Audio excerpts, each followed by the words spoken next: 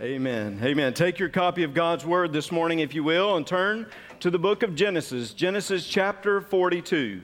Genesis chapter 42. How awesome is it for God to allow us to experience times like these in our church's life? To see baptisms, to see multiple baptisms, to know that we were able to celebrate it here in this service. And just so you know, in 11:15, there will be a couple more who will be baptized up in the gathering. We give the Lord all the credit for those because the Lord is the one who draws us to Himself, and He allows us to follow Him in discipleship, specifically as we follow Him in baptism. So how awesome is it for us to be able to experience that? How awesome it is to know that also there are things going on outside of these walls. Last night, many of us gathered over at the old Barnett Springs, what we are referring to now as the Springs, a new work that the Lord is allowing us to participate in and help with and really encourage. And what a great turnout from the folks at Temple that were there as we had the block party last night. There was all kind of food. There was all kind of jumpies and video games and face painting. Mike Brister, did you wash it off? You did take a shower. I didn't think you took a shower on Saturday night or Sunday morning, but he washed it off. There were all kinds of things that we got to do, and there were several from the community, the families that came out. And look, what an exciting moment to be able to participate outside of these walls in what God is doing in our community and beyond. God is moving, and the Spirit is moving in our midst. And I am grateful to hear those winds. I am grateful to sense that wind of the Spirit in my life, and I hope you have sensed it in yours and in the life of this church. God is doing some great things. Genesis chapter 42. God had done some great things in Joseph's life. Joseph had been through all kinds of trials. He'd been through all kinds of difficulty. And yet, God had worked through all of those, through all those difficulties, through all the trials, and God had brought him to a place of success and, yes, prosperity. God had placed this young Hebrew. He had placed him as the prime minister of Egypt. In effect, the second in charge of all of the world. How ironic that God takes this Hebrew from a relatively unknown place, Canaan, and He brings him to the civilized Egypt, and He uses him in a place of position and prosperity. We saw last week how Joseph just continued to follow the Lord even as success came to him. In particular, Joseph had been able to put away the past. He had been able to put away the bitterness of the things that had happened to him. Friends, if those things had happened to us, many of us would not have been better for them, but we would have been bitter over them. And we would have held on to that bitterness. But somehow, Joseph, through God's work in his life, was able to lay aside that bitterness. And he was able to move on. But guess what? Oftentimes when you just thought you had moved on, when you thought you had put those things, when God had given you the strength to say, I am not going to deal with this bitterness anymore, it's at that moment that the past will rear its ugly head again. And there will be difficulty that you will face and decisions you'll have to make. I want you to see it today, and I want to ask you a couple questions about what you will do when the wounds stand before you and when the wounded stand before you. Look at Genesis 42, beginning in verse 1. It says, when Jacob saw that there was grain in Egypt, Jacob said to his sons, why do you look at one another? And he said, indeed, I have heard that there is grain in Egypt. Go down to the place and buy for us there, that we may live and not die. Well, again, those of you who are familiar with the story, you know that Joseph had been faithful to God's revelation, God's work, and Joseph had been storing away 7 years of prosperity, of superabundance in Egypt. He had been creating cities that would house that type of storage. He had been preparing for the famine that was to come because God had shown him famine was coming, right? Famine is coming, 7 years of it, so get ready. So Joseph had been preparing. And the previous chapter tells us that in this process, famine does come, and people come to Joseph, come to Egypt to try to get food, because famine has obviously affected the whole area, the whole region, the whole world as they would have known it. It had affected Canaan. Now, before I go any further, I want to say this. God had sent the famine. He had. Psalm 105:16. God was the one who was behind the famine. By the way, God is behind prosperity. He is also behind the famine. Those who have grown crops through the years, you know what it's like. I mean, you kind of depend upon God for the rain, right? You can do all the irrigation, all the other things, but really, ultimately, you need God to provide. So there in Canaan, the famine had come. So God is driving the past back into Joseph's life. Now let that sink in just a moment. God had made him forget. God had allowed him to move on. Remember, mentally he had not forgotten these things. I mean, he could have told you about every insult. He could have told you about every injury that he had had over these years. He could have if he wanted to mentally recall those things. But he had put them aside. Remember, he had named his son Manasseh, which means God made me forget. And every time he called Manasseh's name, it was to remind him that God had given him the strength to move on. But now God had used a famine, and God was going to drive the past back into his life. The scripture here says that Jacob looks around in this moment of famine. Now, Jacob is a crusty, cantankerous old man. He is at this point. You ought to read through this narrative, and you'll see he is a cranky, cantankerous old man. You know some of those. This section. We could go through, right? I see a few of you smiling. Paul, Fraser. I see a few of you smiling at me. Dwight, I see you. And yes, you know you are. Jacob is sitting there as this old, cantankerous old guy, and he looks at his sons and he says, "What are you doing sitting around looking at each other? You're twiddling your thumbs. There's no food here. Famine has overwhelmed our area. You're sitting around like there's nothing to do. We're going to starve to death unless you get up and go to Egypt." We've all heard the reports. Egypt, it is the breadbasket. It is the place of sustenance and substance. You got to go to Egypt. Verse 3. So Joseph's 10 brothers went down to buy grain in Egypt. 10 brothers. I thought he had 11. Oh, I got to keep reading. Verse 4. But Jacob did not send Joseph's brother Benjamin with his brothers, for he said, lest some calamity befall him. I just point out here, nothing's changed in the family. Still favoritism.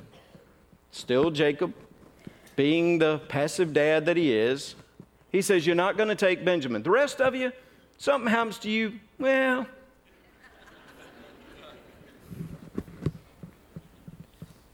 Verse 5, and the sons of Israel went to buy grain among those who journeyed, for the famine was in the land of Canaan.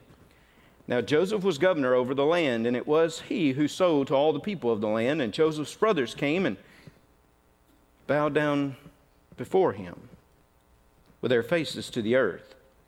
Joseph saw his brothers and recognized them, but he acted as a stranger to them and spoke roughly to them. And then he said to them, where do you come from? And they said, from the land of Canaan to buy food. So Joseph recognized his brothers, but they did not recognize him. Remember, I said to you, Joseph had put all these things in the past. He had moved on. You know what? I know my brothers harmed me. I know that there was hatred in their heart. I saw it in their eye as they lowered me into that pit, as they sold me into slavery. I know that they hated me. I know that they've done these things to me. I know that I have gone from the pit to Potiphar's house to the prison because of them. I know that. But I also know that God had a plan for all of this. Oh yeah, he did. You look at Joseph's life, he knew that. But still, I've moved on. I've forgotten those things. I've put them in the past. And all of a sudden, out of nowhere, okay? It wasn't like God announced it that morning in the clouds of the sky. Don't you wish sometimes God would give you a heads up maybe? Like when you go out and you look, you just see written in the sky like what's going to happen, or beware, or get ready. Some of you may be praying every now and then, God, just write me a message in my Cheerios so that I know. God doesn't do that. He could. He has all the power in the world, but he usually does not do something like that. It's just another day. Joseph's been selling grain. He's been selling produce to all the nations. The scripture says all these different groups come up, and he's been selling. And he looks up one day, and there they are. And he recognizes them. They don't quite recognize him. Now, I don't know if it's because of the Egyptian dress. It says here he spoke roughly to them. I think he probably, I believe he spoke the Egyptian language to them, trying to, in some way, maybe disguise his identity. He knows them. They don't know him. All these years, and I would suggest to you, approximately 20 plus years. Remember, he was 17 when he left, when they sold him into slavery. He was 30 when he became like this prime minister of Egypt. The 7 years of abundance had come. And now, obviously, there had been enough time that the famine had affected many. So 20 plus years, okay? 20 plus years. He's in Egypt. Why would you ever think the Canaanites would come down to Egypt? Why would they make this trip? I don't think it ever had occurred that he might run across his brothers again. But on this fateful day, he looks up and he hears the request, and his brothers stand before him. Let me ask you this morning, how many times has that past that you had put to bed, that you had put to the side, how many times has that past shoved its way back into your life? You had done everything you could to kind of move it to the side, to forget about it, just move on. Don't think about it, don't dwell on it, don't allow bitterness, just to put it to the side. And all of a sudden, you look up one day and the past is right before you. It happens, does it not? Broken relationships. Perhaps an ex-spouse that you kind of had just said, you know what? They do their own thing. I do mine. I try not to come in contact. You may even move away from them for a while, and you look up, and the one that hurt you and brought you so much difficulty right before you. Or maybe a matter that they have to call you about. Or maybe it's that boss. You remember we talked about sometimes you work for Pharaoh? Some of you tried to raise your hands last week because you were going to testify of working with Pharaoh. By the way, that was ugly. You shouldn't do that kind of stuff, you know. But some of you have worked for difficult bosses, and maybe you quit because of them. Or maybe they fired you. And you said, you know what, that's okay. I'm moving on. Not dealing with it anymore. I don't want to necessarily see them, don't want to go through this with them. And then somehow along the way, they come back into your life. Maybe in a different position, maybe in a circle of friends, maybe in the church. They come back into your life. Even for those of us who know that they're difficult parents. I say that. I shouldn't say us. You all who have difficult parents, all right? Because my mama's going to listen to that and dissect that, and I'm going to have to repent for the next 3 weeks because of that. But some of you know about maybe difficult parents. Maybe an estranged dad or mom. And you just finally said, hey, and yet they shoved their way back into your life. What happens when your past catches up with you? What happens when your past stands before you? I would put it this way. This is the question I want you to really think about. How will you respond when your wounds stand right before you? When I say that wounds, I mean, understand that Joseph had many wounds because of these guys. He had all kinds of things that he could have held on to, all kinds of difficulty that he had experienced. He could have said, you want to see the scars, physical, emotional scars that I have received because of you? What's going to happen when one day your wounds catch up with you? When they're right before you. When you had put them in the past, you'd gotten over the bitterness, and yet now they're standing right before you. What are you going to do? How will you respond? Well, I will tell you that we can reason our way to just about any kind of response. I probably would do something like this. I would probably say, you know what? When you look at this great path, and I know that God is sovereign, and I know that God is the one that's worked out all this plan for me and what's happened, He must have put them right before me so I could finally tell them off. And maybe even get back to them. I wouldn't mind taking a couple of them and strangling them in the name of Jesus Christ, strangling them.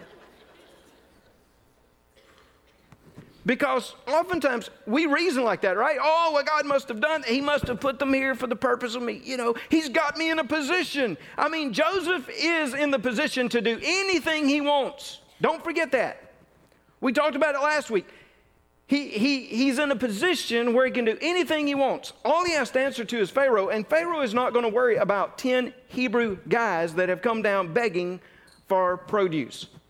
Pharaoh's not going to worry about them. Joseph can do anything he wants.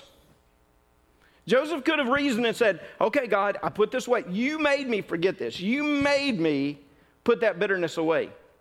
But God, there's no doubt. You put them right here so I can do something to them. Revenge. That's the way some of us would have reacted. And we would have justified it by God's will and God's plan. Do you know how many things God gets blamed for today that's not really His will or plan? I hear it all the time. You do too in the community. You do maybe even in your, hey, sometimes I think I've heard it coming out of my own mouth to recognize later, hey, that was not what God wanted. You just tried to reason your way toward it. We blame God on so much. God does not speak contrary to His revelation, to His word. And I want you to know that today and hear this. You can reason your way. You can even use Bible verses. But I'm going to say God will never contradict His revelation here. So if God has told us that vengeance is mine, then vengeance is His. It's not yours. It's not mine. If He has told us to pray for our enemies, if He has told us to be forgiving to all people, that's what He means.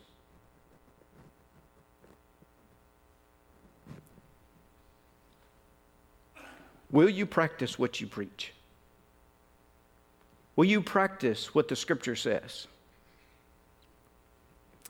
I've used this phrase several times over the last few years. I came across it as I was studying Max Lucado's writings on Joseph. And it's probably not original with him, but it just grabbed me when I read through it. And that was this. Hurt people hurt people. When you are hurt, so often that's when you want to hurt somebody else. When you're wounded in your relationships, marriage relationship, maybe parent-child relationship, maybe your workplace, maybe the church life, maybe it's in school, whatever it is. When you're hurt, what do you want to do? You want to hurt somebody else. That's all you know to do. Hurt people. Hurt people. I'll tell you, God has helped me through the years because I think I shared with you last week, like, I have a list, or I did. Did I tell you that? I told you there were a couple of ladies on that list. I always look at God and say, okay, God, thanks for reminding me what I preach on Sunday. Because, one of those ladies on the list I saw this week. I had not seen her in like 10 years. No, she's not a member of Temple. See, some of you just got that because I didn't mention that in the 9 a.m. blended. And like in the 11:15, they were saying like, hey, we heard there's somebody at Temple you don't like. We heard from the 9 a.m. blended people.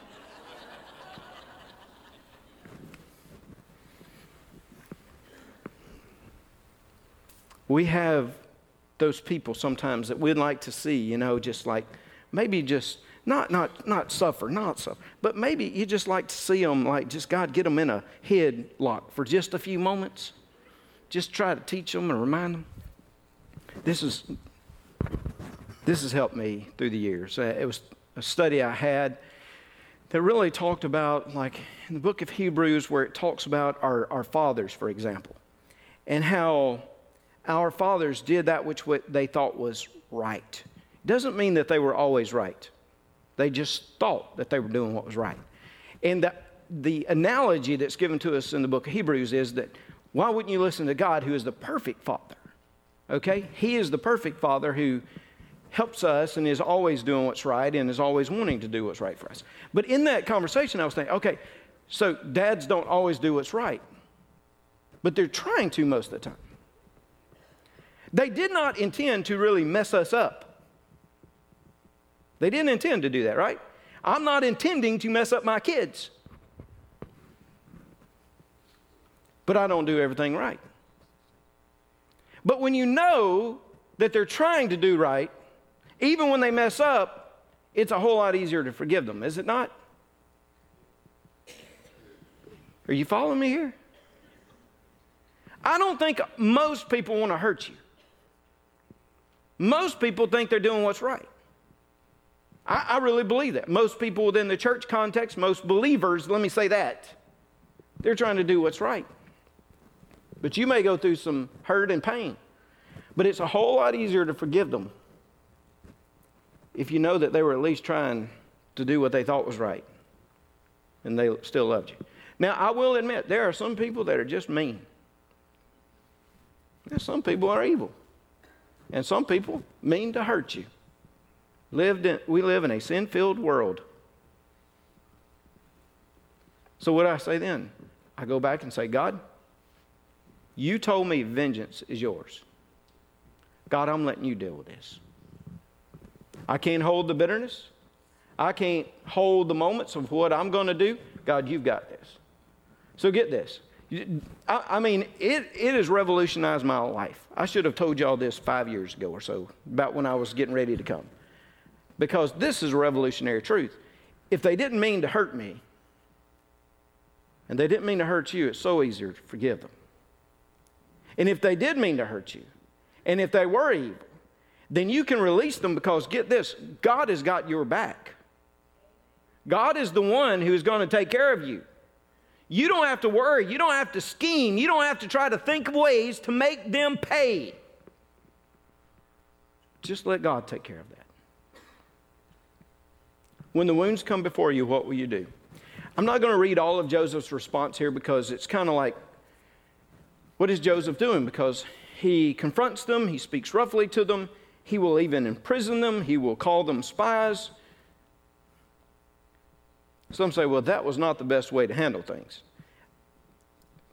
I think the brothers got off pretty good if they only got 3 days in prison. You know, I would have given them at least 5 days, all right?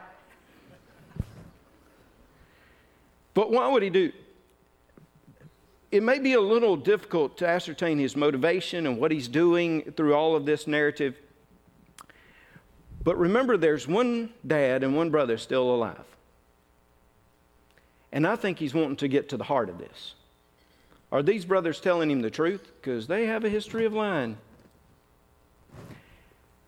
could I reunite with my brother and with my dad? And I believe all of this sequence back and forth is part of that hope that he could reunite with his family. And one of these Sundays we're going to finally get there. I know you think it's going to take us forever, but one of these Sundays we're going to finally get there and talk about that reunion. Man, that's good.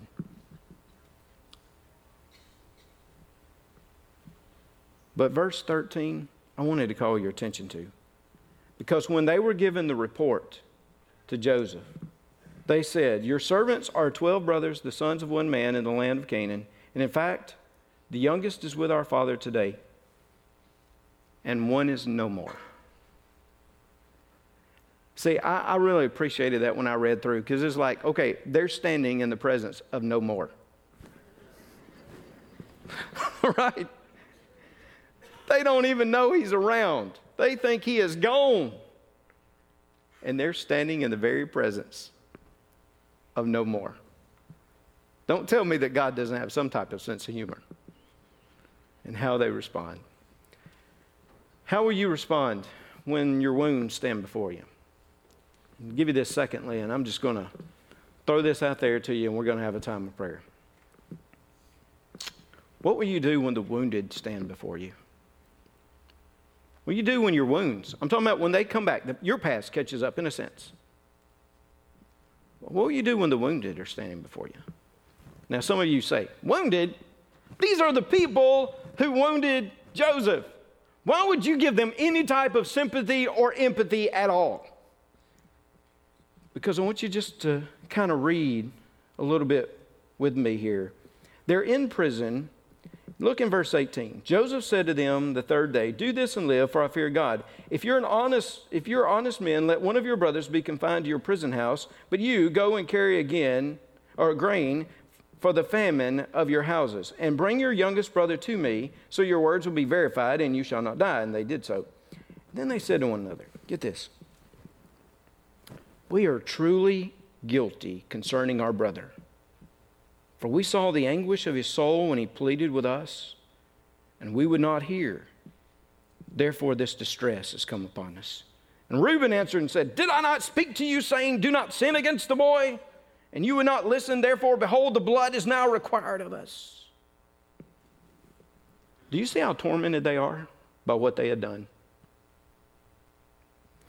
The more I've read through the Joseph text, the Joseph narratives, the more I realize that they thought every bad thing that happened to them was because of what they had done to their brother.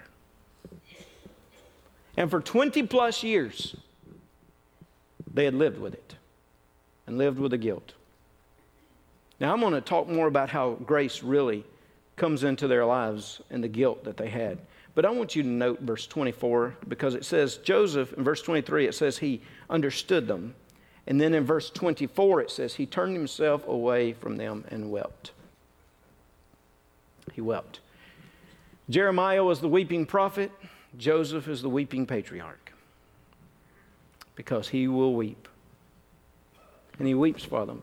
Oh, when they stood before him, he had this turmoil of emotions. The Bible says that he remembered the dreams that he had had of how they would bow down, and he recognized how God was fulfilling all of this. And now he's hearing their conversations, and he's hearing their struggle, and he weeps.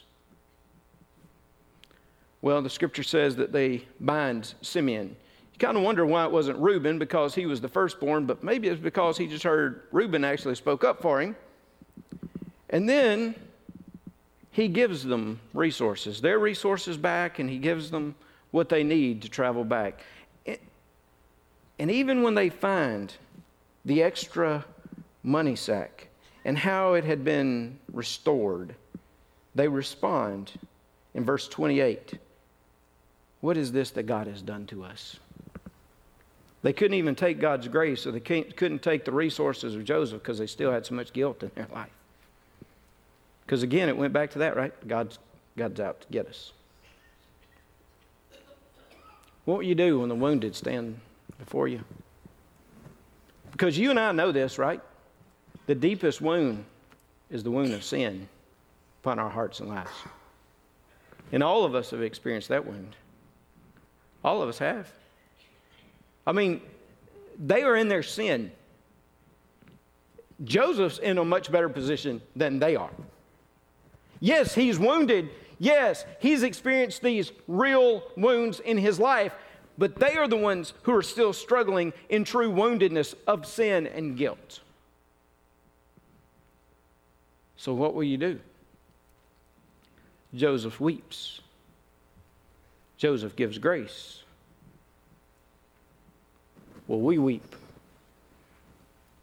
Will we give grace to those who are still enslaved to their sin? See, their past was catching up with them, just as Joseph's had seemed to reappear in his life. I want to do something different today. I'm going to give this invitation in just a moment. But I want us to have a time of prayer first. Specific prayer. For the wounds, for the woundedness that's in this room. And those who are outside this room who need to see our grace and need to see our sorrow and brokenness. I want to pray today for us specifically because I'm convinced that our past will catch up with us. It may just be that it shoves its way back in our lives after we'd given up that bitterness. And all of a sudden, we want to carry that bitterness again. We want to pick it back up. We left it at the altar, and all of a sudden, we want to pick it back up and take it with us.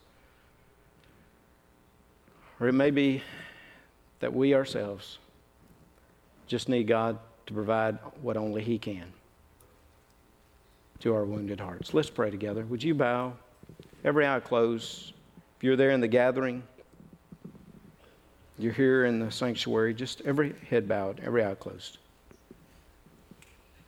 Maybe this morning, there's somebody here who thought they had put aside those physical wounds. The wounds of disease and difficulty. They had heard the word remission, or they had heard the word that their heart was strong, or the Crohn's disease wasn't going to impact things as much as they thought, or so many things like that. And then all of a sudden, all that stuff was shoved right back in their lives. Maybe there's some of you, and you need special prayer this morning. I'm going to ask you to do something different. If you're here and you need prayer because of something physical going on in your life right now, would you stand in this place? Would you do that this morning?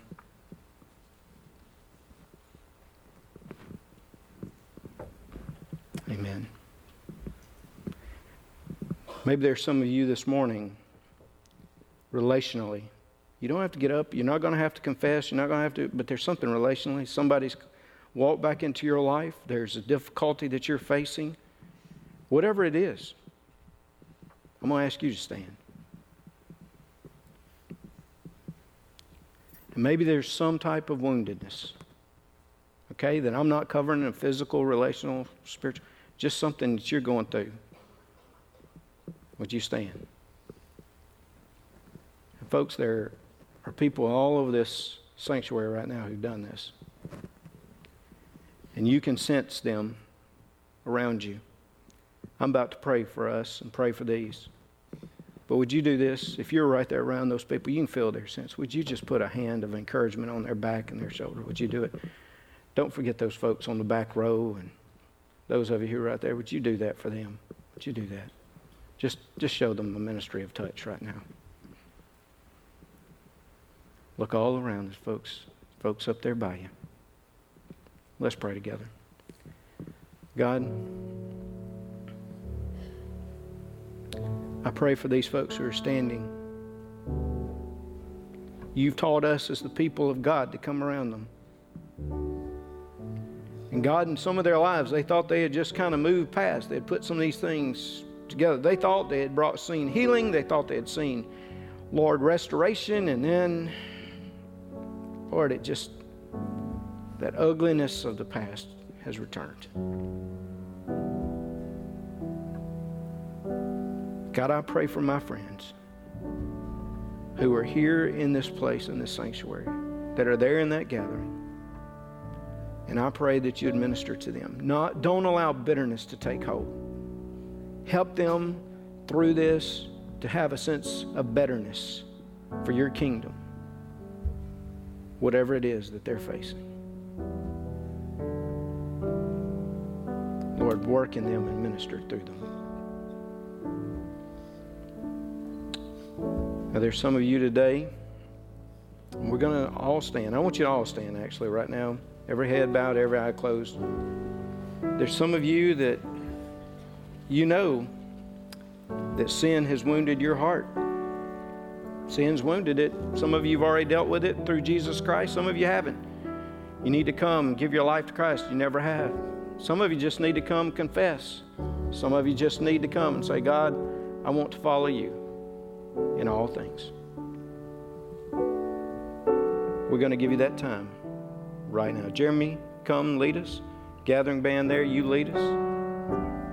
Let's respond to the Lord right now as we follow him. Jeremy, everybody, as we sing together.